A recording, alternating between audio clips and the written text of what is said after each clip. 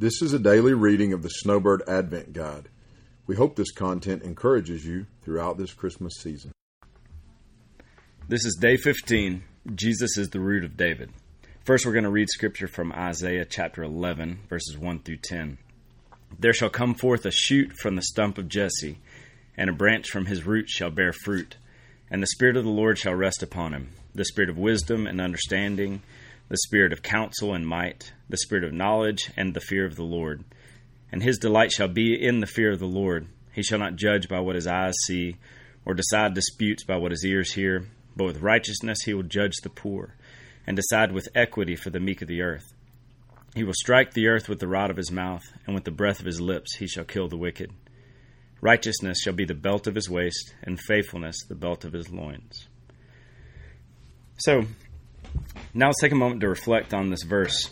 The family of Abraham, which is Israel, and even more specifically the family of David, who was Jesse's son, played a huge role in God's plan to redeem a people for himself. God had made a covenant with David just like he did with Abraham, and Isaiah's prophecy reminded the Israelites that God was still on his mission undeterred. Now, speaking of David, Paul preached during his first missionary journey from Acts, of this man's offspring, God has brought to Israel a Savior, Jesus, as he promised. Not only would this righteous branch of David delight, as Isaiah says, in the fear of the Lord, but also the Spirit of the Lord will rest on him.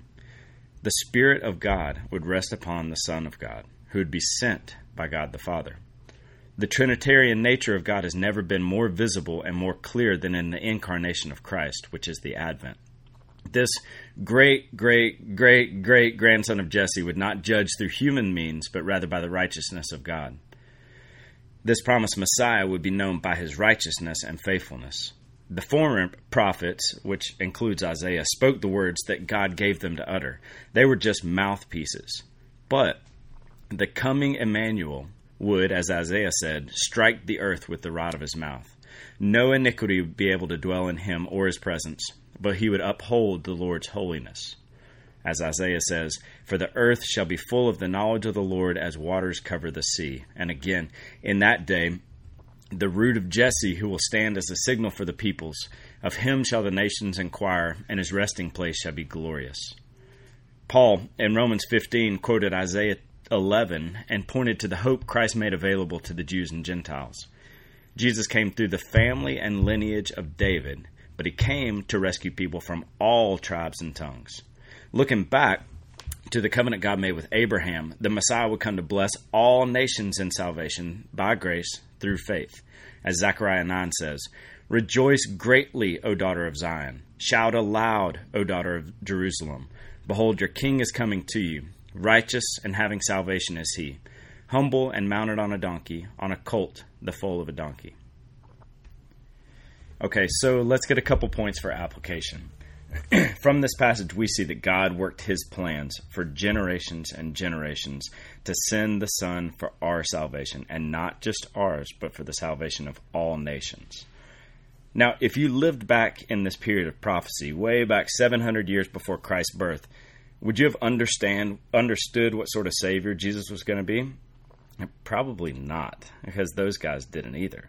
But these guys were hoping for relief from the nations around them. They were hoping for deliverance and salvation. They just weren't looking for a Savior who would change their hearts. They were looking for the things that a Savior might bring, but not the Savior himself. So one application we can get out of this passage is, why do we worship the Lord?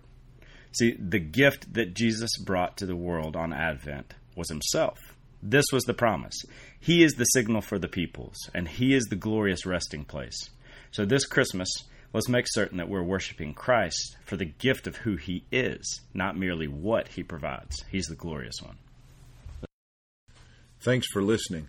Please visit swoutfitters.com/Advent to find the complete guide and daily Advent posts. We pray you and your family can rest deeply in Christ's coming this Christmas.